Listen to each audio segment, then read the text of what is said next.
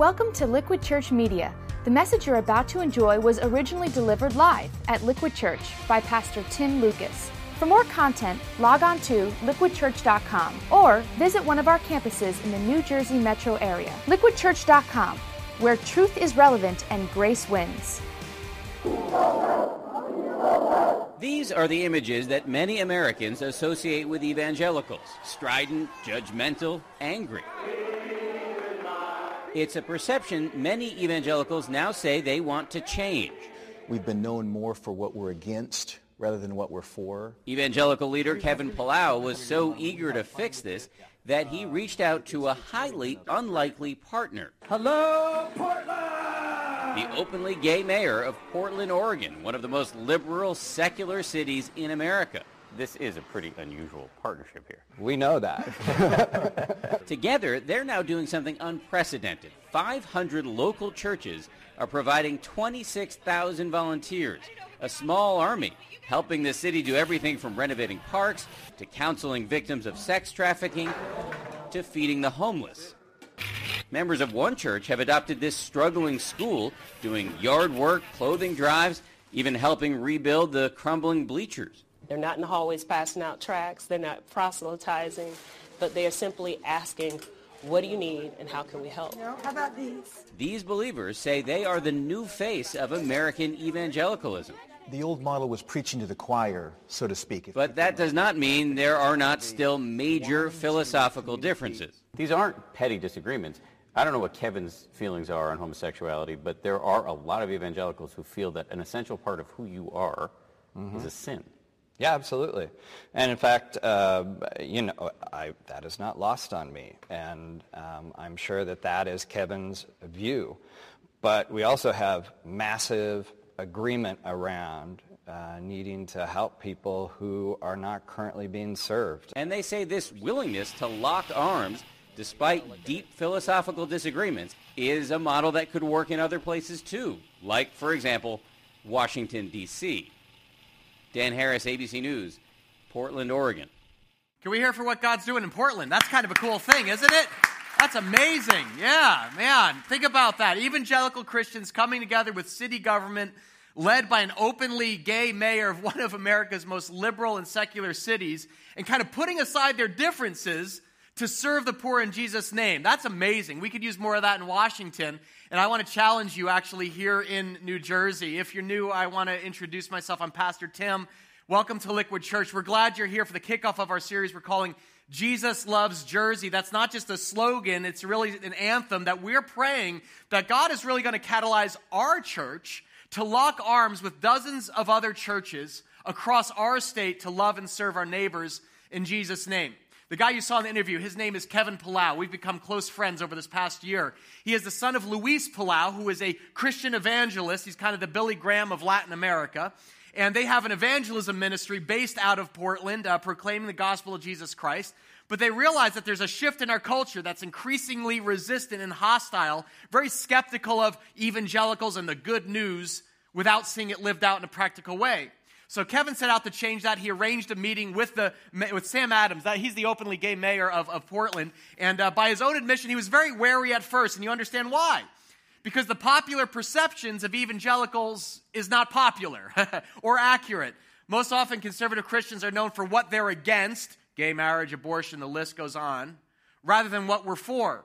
And Kevin said, could we actually get beyond our differences and find some common ground, an agreement where we could help serve people in our city who are really struggling, feeding the homeless, clothing kids, renovating shelters, counseling victims of sex trafficking. And it was a leap of faith for both men, really, when it took off last year. But give them credit. The preacher and the politician, they put their differences aside. They trusted each other. And God has done something incredible. He is transforming the inner city of Portland. Over 500 local churches now have mobilized. Over 26,000 volunteers, helping the city of Portland do everything from renovating parks, filling food pantries, tutoring kids after school, feeding the hungry, coming alongside failing urban schools. Let me show you a picture of Roosevelt High School. This is an inner city school, notorious in Portland, failing badly. Over the last decade, it went from 4,000 students down to 400. Basically, anybody who could afford to get out of the school has gotten out. Graduation rates are abysmal, somewhere around 40%. A football team, they play on a dirt field. They don't even have uniforms. Enter local churches who descended on Roosevelt High School not to proselytize, but to simply love and serve the students and the teachers in a practical way. Christians started cleaning classrooms, painting hallways, repairing the bleachers they weeded, and planted neglected grounds. In a New York Times article last month, this is the New York Times, the principal was quoted as saying, "I was perplexed. What was their agenda? Were they trying to proselytize, convert us? Were they some kind of far-out group that takes advantage of people? Or were they hardcore believers trying to show the love of Jesus and nothing else?"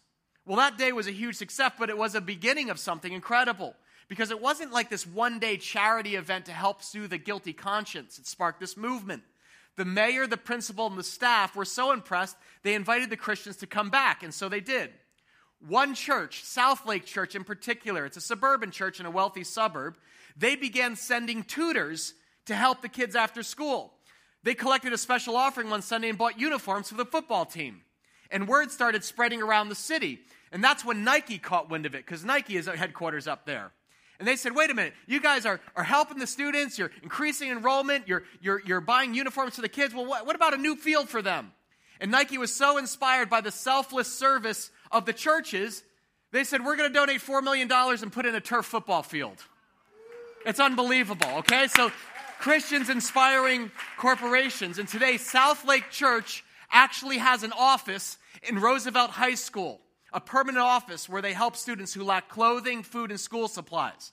They run a food pantry. They have a mentoring program. And the mayor said he now believes that every public school in Portland should have a local church as a partner. Is that amazing or what? That's amazing.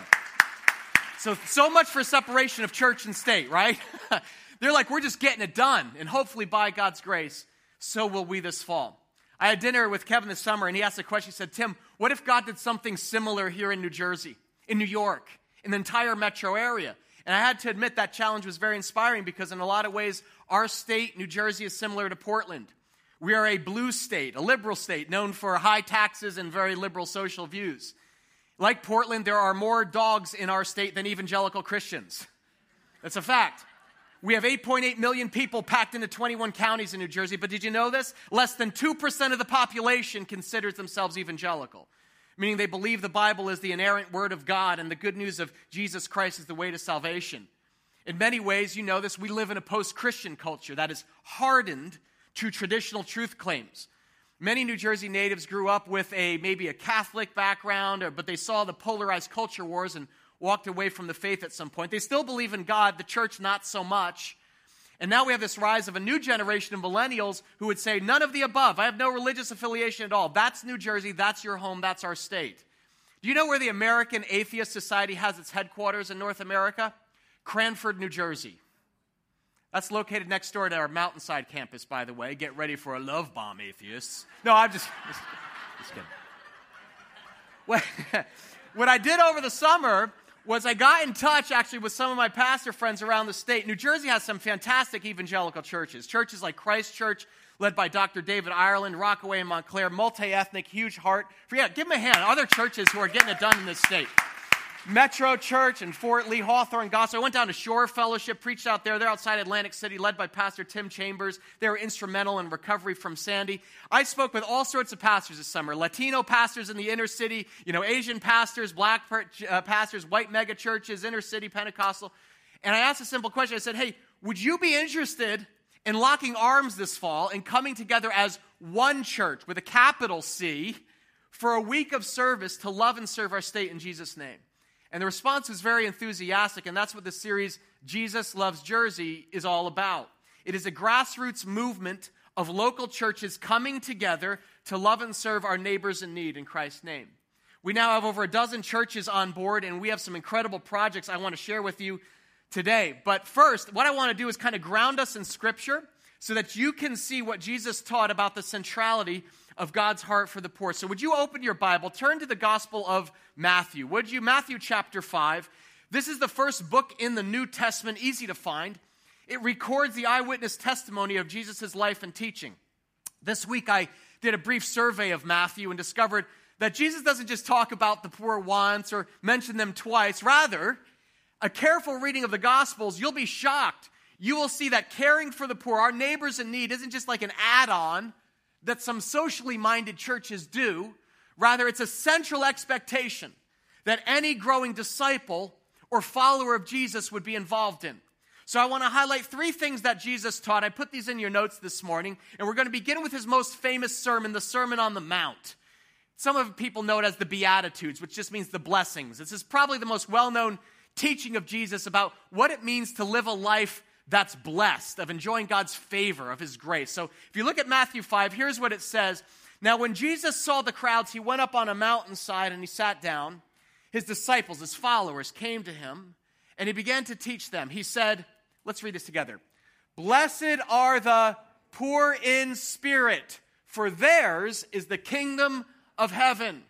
Blessed are those who mourn, for they will be comforted. Blessed are the meek, for they will inherit the earth. Blessed are those who hunger and thirst for righteousness, for they will be filled. And these were revolutionary words because Jesus wasn't preaching in 21st century America. This was first century Palestine, and that means his audience was predominantly poor. This was an agrarian culture. People eked out subsistence living. No electricity, no running water. The only formal education was going to the local temple, so poverty was widespread. And so everyone's packing in to hear Jesus' gospel, his good news of hope.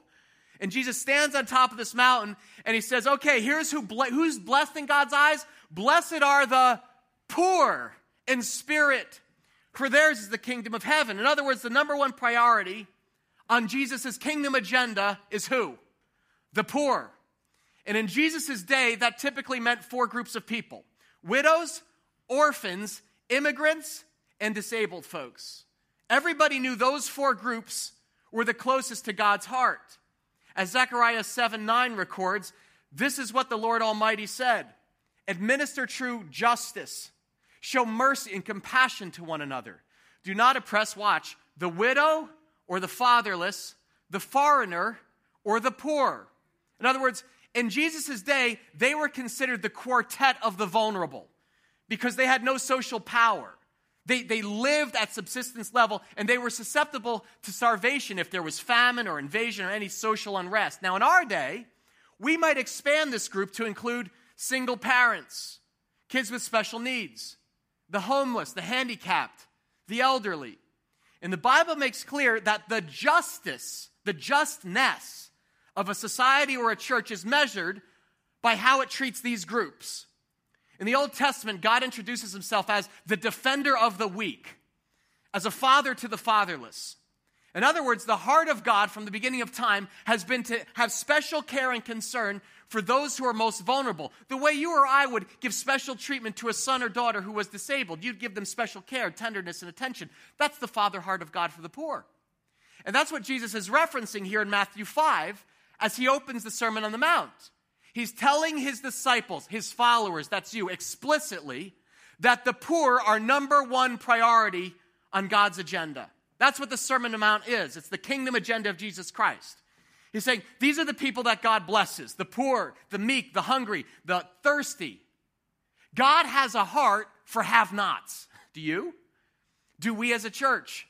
I mean, does the plight of our neighbors in need, the poor in our state, even register on our top 10? Because on Jesus' agenda, the poor are priority number one. Here in New Jersey, the growing needs of our state, you know this, they're skyrocketing, right? With the economic downturn, high unemployment, there are more and more families unable to meet the basic needs of daily life, right? Paying their rent, utility bills, medical fees, heaven forbid if a kid gets sick. Watch this. Here in New Jersey, the poverty level for a family of 3 is $37,000. That's $14,000 above the national average, okay? And that's ironic because New Jersey is actually the 3rd richest state in our entire nation with the highest median income per household. But we also have the highest taxes and cost of living. Amen? 2 years ago, state legal services estimated about 25% of our state is living at or below the poverty line. 1 in 4, it's a quarter of our state. And that seemed high to me, but that's because of where I live. See, I live in a nice little town called Madison. My wife and I moved there 15 years ago. It's a suburb outside New York, and it's about, you jump on the train. That's why we moved there, because she would take the train into New York City where she works. And many of you live in the suburbs, you commute to your job or in the city, whatever. But if you've ever gone on New Jersey Transit, take a moment to look out the window. We're on the Dover line, okay? And once you pass Summit and South Orange towards New York, it falls apart pretty quick. You see urban blight. You see abandoned tenement buildings, graffitied warehouses, neglected parks, aging apartments, towels for window shades. There's post-industrial decay pockmarking our entire state. Now, most of the time, I don't pay attention because I'm reading my newspaper, I'm checking my phone, I get that. But if I take a moment to put my head up and look out the window, that's what I see. See, for folks who live in the suburbs, you may, let's just be honest, we may go to Newark to see a concert or a basketball game or something like that. But if you drive into our urban cities, Patterson, Elizabeth, the Brunswicks, they're much closer than you think. The homeless, the poor, those living on the fringe of our cities. And even though you may not think about them much, God thinks about them all the time. According to Jesus, the poor are priority number one on his kingdom agenda. In the Sermon on the Mount, the second thing that Matthew notes is that the mark of ministry is actually on the margins for Jesus. Put your finger in Matthew 5 and flip over to Matthew 11, and you're going to see an interesting exchange. Because as Jesus started going to the margins and helping the poor, had compassion for their needs, healing the sick, word got out, it began spreading. Hey, God really does care about us. We're not forgotten. And John the Baptist was in prison at the time under King Herod. And Matthew 11 says, when John, who was in prison, heard about the deeds of the Messiah, he sent his disciples to ask Jesus, are you the one who is to come, or should we expect someone else? Watch this. Jesus replied, go back and report to John what you hear and see. The blind receive sight, the lame walk, those who have leprosy are cleansed, the deaf hear, the dead are raised, and say it together, the good news is proclaimed to who? The poor. In other words, John the Baptist was in prison because he hadn't lost faith, but he was starting to doubt. He believed that God was going to send this long-awaited Messiah, this Savior, to redeem his people. And reports began coming in that this guy named Jesus was proclaiming the gospel, this good news of God's grace. He had a question. Are you the man? Are you the chosen one? Are you Neo? Instead of simply replying, yeah, that's me, Jesus said, well, go back and tell him what you see. The blind, the lame, the lepers, they're all healed. And good news is preached to poor people. In other words, you tell me. If you know what God's heart is like and what the Messiah was prophesied to do, what do you see me doing? My ministry is on the margins. It is to the outcasts who live on the fringe of society, the blind, the lame, those with communicable diseases, the disabled. And if you see me doing this stuff, then you have your answer. Salvation has come to this house. So you got to grasp the significance of Jesus' approach to ministry.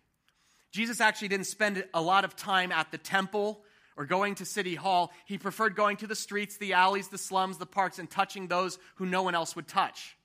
The poor, the homeless, the handicapped. The mark of Jesus' ministry is on the margins. It's not with the mainstream or the upwardly mobile, the wealthy or the well-off, or those with political connections, but the invisible ones, the people nobody sees or cares about. Jesus said, that's the mark of the Messiah on my followers. They will spend time on the margins. So on Wednesday night, I took a field trip to downtown Newark. Spent the night on the streets with my friend Juan, who runs the Relief Bus. Juan's an incredible guy. You know the Relief Bus, tremendous organization who ministers to the homeless. A lot of our life groups go out on this, the addicted, the mentally ill, the forgotten. And the Relief Bus goes into these cities in New York and New Jersey, providing hot meals, clean clothes, medical care, rehab resources to the homeless. And on Wednesday night, we didn't take the bus in. We took the train. And Juan and I got off in Newark Penn Station. Do you remember Wednesday was about 95 degrees in the shade? Yeah, remember this? And we were sweating, but Juan was gracious enough to take me kind of on a tour around the city. We weren't serving people, so I just want to introduce you to my homeless friends. And so we met people like Vic. Vic was a Navy veteran who was sitting in a wheelchair right outside of the train station. He was in his 60s, and he was kind of sleeping, kind of passed out when we engaged him, but he was very happy to see us. And it's interesting because I saw he had his veterans card. 30% of the homeless, by the way, are veterans or mentally ill. So they go and serve and sacrifice, and then they come back and are forgotten. And after chatting with Vic, we could see he wasn't fully lucid, and yet there in his wheelchair, he's there at 11 p.m. at night, just sitting in the shadows. I'm like, I don't even know where he was planning to stay. So we crossed the street and went into the park and met a young African immigrant, a man named Nabu. He had just immigrated here from Africa. He was slumped over kind of in the shadows, and he was kind of scrounging around for food. And when we told him, well, we can help connect you with food, he was very excited to find out where. And so we started giving him directions. We had a little piece of paper. He could say, this is where you could come and get food tomorrow. But he couldn't follow along because his eyes kept rolling back in his head, and that's when he realized he was high. He was completely strung out. And he had a cast on his foot. And we said, what's wrong with your foot? He said, oh, my foot's been broken for weeks, and I can't, just kind of. And so Juan said, well, can we pray for you? We're here to represent Jesus. We'd love to pray for you that God can bring healing to your foot. And she said, oh, yeah, man, and he's rolling back. And I'll be honest, because Juan's like, all right, let's put our hands on Nabu. Can I just be honest with you at this moment? This is embarrassing, okay? You can go ahead and judge me, but I'm just going to be totally honest with you. It is quarter of 12 about, on a Wednesday night in downtown Newark. We are in a darkened park with no light, talking to a drug-addicted man who is sweating profusely, and so am I. And the idea of reaching out my hands and putting them on him, I have to be honest. I was like, this is a little out of my comfort zone. And then I thought about Jesus cleansing the lepers here in Matthew 11, how he made a practice of actually touching people who no one ever touched. And so we put our hands on Nabu's foot and we prayed for him. And we blessed him in Jesus' name. I met a lot of wonderful people on Wednesday night, including Celeste. She was preparing her bed on an old picnic table. That's where she sleeps. And she was there with about 10 homeless folks who band together. They sleep together at night in this lot because the homeless are disproportionate victims of violent attack. And when we got there, I think she could see I was all shook up and hot. And she's like, are you hot, honey? Do you want a drink? I was like, yes, thank you. She's giving me, I'm stealing the homeless's water, okay, at this point. And Celeste had moved to Newark from Atlantic City. I said, well, how did you end up here? She said, well, I lost my job. I was working at a bakery. I lost my job 3 months ago. And worse yet, she lost her ID, so she couldn't get unemployment. I said, well, how did you lose your ID? She says, well, I have epilepsy. And one time on the streets, I had a seizure, and I fell down. And while I was convulsing, I was robbed. People stole everything, my phone, my wallet, all of it, and I don't even have $24 to get my ID card. I was incredulous. Homeless people are more frequently victims of robbery and violent crime because on the street late at night, they're vulnerable. No one hears their cries except God. See, Psalm 9 says the Lord does not ignore the cries of the afflicted. And so we prayed with Celeste, and it was an eye-opening visit, to say the least, to take an urban tour sometime when you see the people who are closest to the heart of God. They're not always front and center, at least where I live in the suburbs. And that's why Jesus said, I want to push you, Tim, to the margins, to touch and love and care for the most vulnerable, because I want to draw you to my heart. If you flip over to Matthew 19, you'll see a final encounter that Jesus has with a rich young man who asks what he needs to do to get eternal life. And it's funny because Jesus, whenever someone said, what do I have to do to be saved? Jesus didn't say, well, here's the prayer, the magic incantation you need to recite right now. Jesus actually said, well, okay, you know God's word, you've read the Bible, you obey the commandments. And the man said this, I love this exchange. He says, all these I have kept, the young man said. What do I still lack? And Jesus said, if you want to be perfect, let's see this together. Go sell your possessions and give to the poor, and you will have treasure in heaven. Then come follow me. And that's quite a challenge. Don't mishear this. Jesus isn't saying you have to buy your way into heaven. So do a lot of charitable work. This isn't about charity. This is about discipleship. Discipleship means, how do I follow Jesus? And Jesus says, if you want to come follow me, you have to begin detaching yourself from your affluence and using your influence to love those who are lost and least in line. What's tragic is the young man's response. It says, when the young man heard this, he went away sad. Why? Say it together. Because he had great wealth. Now, the problem with this passage, I'm just going to acknowledge it. I was praying about this morning, and I said, Lord, just help me to understand this. And Jesus, I felt like God saying to me, the problem is, Tim, is nobody that you're talking to considers themselves to have great wealth. We all live in New Jersey. Some of you just realized you were poor. You saw that poverty line. You're just like, holy smokes, it's me. Now I understand. Okay? Nobody identifies with the rich young man. Okay? We don't. But Jesus said, blessed are the poor in spirit. So could we at least allow that most of us are middle class in spirit, if we're not rich? We're middle class in spirit. And that's the problem. That's the curse of the middle class like me. because we're so comfortable. In other words, our basic needs get met that we get excited about the most insane things. It's fall. Did you know pumpkin spice is back? Praise God. This is incredible. It's insane. Because we have our material needs met, we become blind to our spiritual bankruptcy before God. That's our true condition.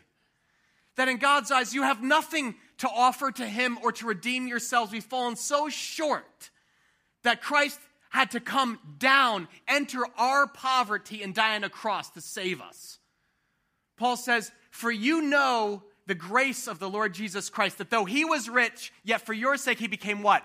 Poor, so that you in your poverty might become rich. In other words, Jesus leaves the riches of heaven. He enters into our mess, and he blesses us with salvation. It's all grace. It's all the generosity of your Father. Tim Keller writes, when Christians who understand the gospel see a poor person, they realize they're looking into a mirror. And our hearts go out to them without an ounce of superiority or indifference. The problem is if you and I are middle class in spirit, not poor in spirit, what that means is we can give lip service, but basically believe that we've earned our success in life through hard work. Well, I work long hours, Tim. I went to school, I got the graduate degree, I crank it out. Well, where did your intellect come from? Were you born into that family? Did you choose to be born in 21st century America, living at the height of affluence? And is that what's produced your success and material blessing? This is why Jesus said in verse 23, he said, truly I tell you, throw this up on the screen, it is hard for someone who's rich to enter the kingdom of heaven. Again, I tell you, it's easier for a camel to go through the eye of a needle than for someone who's rich to enter the kingdom of God. And when the disciples heard this, they were greatly astonished, and they asked, well, who then can be saved? And Jesus looked at them and said, well, with man, this is impossible. But with God, say it together, all things are possible. See, it's not that Jesus hates the rich or the middle class. He just says it's much harder for us to get in on God's agenda. Because we don't feel our need. Because most of our need is met, it makes a sense of dependency and true trust on our Father difficult. So understand, if you're blessed are the poor, blessed are the middle class, no. Why? Because we have a spiritual handicap the poor don't have. The poor, they understand their need for God. Nabu is like, please pray for me. When a man is strung out and no money, he's scrounging for food, his foot is broken, he's laying prostrate in a park, he'll take anything. And that's why Jesus says, if you want to be my disciple, you're going to have to let go of your stuff and sacrifice to serve those on the margins, because sacrifice is the center of discipleship. It's the essence of what it means to follow me. Offering yourself and your stuff back to God and following Christ into the kingdom. In some ways, it's not about the money that you have, the material. It's about your spirit, your attitude. A lot of people like me, if you're middle class again, or maybe you are rich, you're wealthy, you're in the top 5%, whatever. I think if we're honest in our hearts of hearts, we look at poor people and we may not have compassion, we have pity.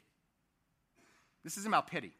We see poor people say, oh, it's too bad. They were born into poverty, or they made some bad choices, or maybe their laziness or their lack of self-control. They should really try to do better. And it's a superior judgmental attitude that Jesus is condemning. That's why Jesus says, you have to go and serve. That's the heart of God. I didn't come to be served, but to serve. And so should you. Generously, give your time. Maybe it's tutoring an inner city kid after school. Maybe it's giving your treasure. Understand something. As a church, we are financially investing in a heavy way in over 12 projects designed to bless the poor across our state this fall. And your finances, the offerings that we give as a church, they go directly to the kingdom work we're investing in. So this is about discipleship. This is about you and I taking a next step of faith and following Christ and sacrificing for those closest to the Father's heart. That's the vision behind Jesus Loves Jersey. Churches across New Jersey are going to come together this fall as one church, capital C, and bring the kingdom. We have learned today that the poor are priority number one on Jesus' agenda, that the mark of ministry is on the margins, and that sacrifice is at the center of discipleship. So what we've done, have set up some amazing projects so that you can actually live out your faith and your family can get involved this fall. And to introduce these projects, I want to introduce you to my new friend, Raul Burgos. Raul is a brother in Christ, or should I say, hermano en Cristo.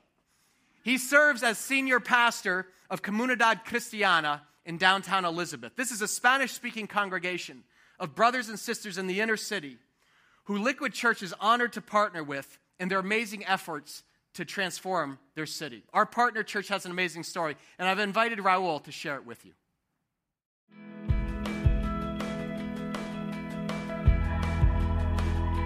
My name is Raul Burgos. I'm originally from the Dominican Republic, so I came to the States in 1991. The name of our church is Comunidad Cristiana. It was founded in 1998 out of another English-speaking church named Christ Fellowship, our brothers, right? All services are in Spanish. Our church serves the city and the surrounding areas of Elizabeth. Elizabeth is an interesting place. It's an urban city, one of the most dense places in the state of New Jersey. It's 65% Hispanic. It's a blue-collar town. Our church meets in the Liberty Center. It's right in the center of town in Elizabeth. It's a theater built in the 1920s. The last use of this place was 4 pornographic theaters and a nightclub named El Balcón, where 4 teenagers lost their life. And that's when this place was condemned. Our church acquired the building in partnership with another church, Christ Fellowship, our brothers and sisters. It was impossible to even fathom that we could renovate this place. It was going to be about 2-3 years and about $800,000. Well, it took us 7 long years and more than $2.5 million later. This is not a wealthy church by any means. These are people that make $7, $8, $9 an hour, who come to know the Lord, start being faithful. They did the plumbing. We did our own plumbing, electric, sprinkler system, chairs, painted. We built the stage, the bathrooms. We did everything. Some of the seats on the first floor, you're probably going to see the cup holders and all. They come from a movie theater that donated them to us. We have a lot of young families at Comunidad Cristiana. The average age is probably low 30s, and they have kids, and we have a lot of young people. And it's amazing because it brings a lot of energy. I was born in Colombia. I came here around 6-7 years old to the United States. I started coming to Comunidad Cristiana since 8th grade, and I never left. This church family is basically the most important part of my life. Many times I hang out with them more than actually my mom and dad, so yeah. The biggest needs for the youth will be feeling belonged. What they really need is someone to just say, I'm here and I care for you. Our church, Comunidad Cristiana, is very excited to partner with Liquid Church. It's like a suburban church with an urban church. And it's the whole body of Christ coming together and showing so many other people is the real God, is the real love, is the real joy, working together and serving our community. So we learn to love God, love each other, and serve the world. Can we hear for Raul and his congregation? One of the things I love about living in New Jersey is the diversity. We're one of the most ethnically diverse states in the nation. In fact, New Jersey, did you know this? We have actually the largest number of foreign-born residents in the entire country. And part of the vision of Jesus Loves Jersey is to reach across barriers and connect the body of Christ so that we have suburban churches partnering with the inner city, whites and Asians partnering with blacks and Latinos to show what the church is for rather than just what we're against. So in Elizabeth, we're going to work with Pastor Raul and his young congregation to serve in some of the inner city schools in his community. As you've heard, they have done an incredible job renovating a community center, the Liberty Theater in downtown Elizabeth. It was formerly 4 pornographic theaters, as you heard, a nightclub where kids were killed. And this blue-collar, congregation, they pooled their resources, and Pastor Raul said to me, the problem is, Tim, he goes, they've given all they had 4 times. This is not a rich church. Immigrant workers earn $7, $8 an hour. And what he wants to do is he wants to serve the youth. He's like, Tim, he took me outside and said, look at the high school right here. After school, 2,000 kids pour out right here in front of our church. And we want to serve them. And so we're going to partner. We're going to give them a whole host of volunteers. All the credit will go to Comunidad Cristiana. And all the projects are going to take place October 12th through the 19th. This is important, okay? Some of these involve multiple churches who we're partnering with, some with ministries in Morristown or New Brunswick or Nutley, or you'll hear about all of them in a minute. Feeding the hungry, sheltering the homeless, serving battered women, people with HIV. And so what I'm going to do is I'm going to send you a link in an email this afternoon if you're interested, if you respond at the end of today's service in just a few minutes. Now, because Liquid is a multi-site church, we have multiple projects geared to each campus. So let me spotlight one for each. Here in Morristown, we're going to be partnering with Neighborhood House on Flagler Street. Now, yeah, give me a hand for Neighborhood House. This is interesting because this started as a settlement house in 1898 to help Italian immigrants get acclimated to the New Jersey culture. And now they're serving a whole new wave of immigrant families through preschool and aftercare programs as well as job training for adults. So we need a couple hundred volunteers to descend on Neighborhood House and give the entire facility an extreme makeover. We're going to remodel their preschool rooms, make them sparkle. If you recall, we did this previously with Eric Johnson House, that shelter in town for those who are HIV positive. The shelter at Eric Johnson, you remember the old bedrooms? Show a picture of this. That's what it looked like before, but after, voila, sanded floors, new furniture, because people are made in the image of God and they deserve dignity. Here's the community kitchen before and the restored dining room after Liquid Church volunteers moved in. We believe people who are struggling financially or socially, they shouldn't have to struggle for dignity, okay? So we want to give them a nice home to get back on their feet. We're going to serve meals at Eric Johnson House, and we're going to do a similar makeover at Neighborhood House in Morristown, so you can sign up to serve. In New Brunswick, we're going to partner with Youth Empowerment Services, or YES. It's started by two pastors of a small church in New Brunswick, Barry Smith and Jeff Hayes, who saw at-risk youth, teens and tweens, kind of struggling in their journey to adulthood. And they left their job as pastors to co-found YES, and 4 years later, Jeff actually passed away, but their vision continues. And so we're going to come alongside Youth Empowerment Services and basically give their entire facility kind of a makeover to upgrade their after-school programs, mentoring, and camps. Some of these kids have never been out of the city. They've never been to Great Adventure. They've never been, to the country. And you have to understand something important about our vision here. Our goal is not to start a separate 501c3 or a food pantry to help struggling families or at-risk youth. Our heart as a church is to come alongside organizations that are already doing it and killing it. And we're going to support their work and lift their hands in Jesus' name. We're going to pour thousands of dollars into these community outreaches because the poor are priority number one on Jesus' agenda. And as his church, we got to step up and follow his lead into our cities. Now, it's not all makeovers and renovations, because some of you are like, I'm not handy, I don't know. We have a super fun outreach in Nutley. Nutley is God's favorite campus. Did you know that? I'm sorry. Oh, Pastor Peter paid me to say that. I have to. But seriously, I love this one. Nutley Family Services Bureau has been serving families in crisis in Essex County over 100 years, since the Great Depression, 2 world wars, our most recent recession. Basically, they help families who are struggling, whether it's with a job loss or to care for aging parents or drug or alcohol abuse. And what we're going to do is to help them celebrate, we are going to host every past, present, or future client to a steakhouse dinner with all the trimmings. Franklin Steakhouse is donating their restaurant and all the food to give these families a night out while we volunteer labor and wait on. Can we hear it for Franklin Steakhouse? That's amazing. We are honored to partner with you. So if you've ever wanted to be a waiter or waitress, this is for you, okay? You just got to wear an apron, smile, and pour drinks. You know, where Jesus said, when I was hungry, you gave me what? Something to eat. I was thirsty, give me something to drink. This is your chance to do that literally. If you want to take the relief bus to Newark or Patterson, we're going to be running that out of Nutley as well. Well, again, I'll send you a link this afternoon so you can look at all the projects and see what works with your calendar. But let me spotlight our one more project at our newest campus in Mountainside. As you know, we're launching on October 6th, just a couple weeks away, and there has been a huge flurry of interest.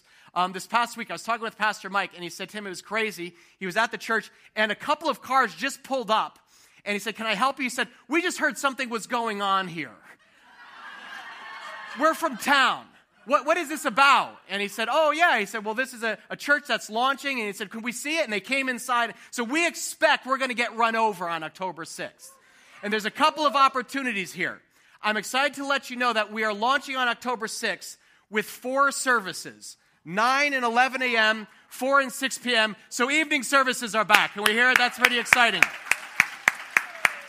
For those of you who are night owls, we want to encourage you to come because we expect those 2 morning services to fill very quickly, probably with local people from Union County. But we also want to make some options for families who have Sunday sports conflicts. I understand that, like the fall starting, you got soccer, you got football in the morning, whatever it is. Now you don't actually have to skip church, okay? Just come to the 4 or 6 p.m. service at Mountainside. Or if you work on late Saturdays or, Sunday mornings, this is a great option for you. But what it means is we need more volunteers to serve at Mountainside, particularly Liquid Kids, okay? We're talking about this week, and I actually raised my hand to serve. I actually signed up to serve in the nursery at the 4 o'clock service, all right? So this is like all hands on deck.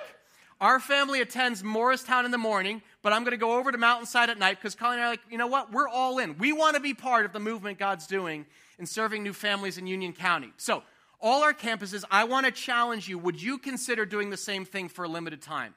Even if it's just a couple of Sundays in October or November, would you volunteer and say, I could serve at the 4 o'clock service over at Mountainside. I want to see it anyway. This is an all-hands-on-deck moment, I think, for our entire church family. One of the reasons we think we're going to get run over at Mountainside, honestly, is because of something you did in January. If you remember in January, we hosted a winter carnival for children and families with special needs at Children's Special Ed Hospital. Kids who have autism, Asperger's, ADHD, a variety of special needs. We want to give them a stress-free day tailored to their kids and just loved on those families. As you can see from this video, we hosted it right on Route 22. We had a blast. New Jersey has the highest rate of autism in the nation. And as a church, we see this as one of the opportunities God's giving us to serve those who are typically last in line or overlooked. Kids with special needs rarely get to enjoy just a day out in public, with their family without worrying about other stimuli. So we have trained our volunteers. On October 19th, we are going to host a fall festival for these families at our brand new campus in Mountainside. We're going to have a live petting zoo for the kids, as well as Pastor Mike. I think he's excited about this. Because animals are actually part of kind of the therapy, very kinetic, and so we need volunteers to help love on our kids and our new neighbors. So this is going to be big, guys. This is a big deal. You understand this? And we have a number of churches in New Jersey coming together for this movement. We want the mark of our ministry to be on the margins, just as it was for Jesus, because that's in dead center of God's will. And this is part of you living your faith and serving essential to being a follower of Christ.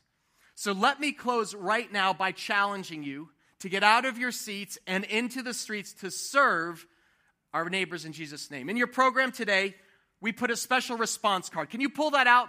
All our campuses, pull that out and wave it when you have it. Just wave it in the air like a bird. Oh, go ahead, do it. Yeah, you don't have to make the noise. I appreciate that.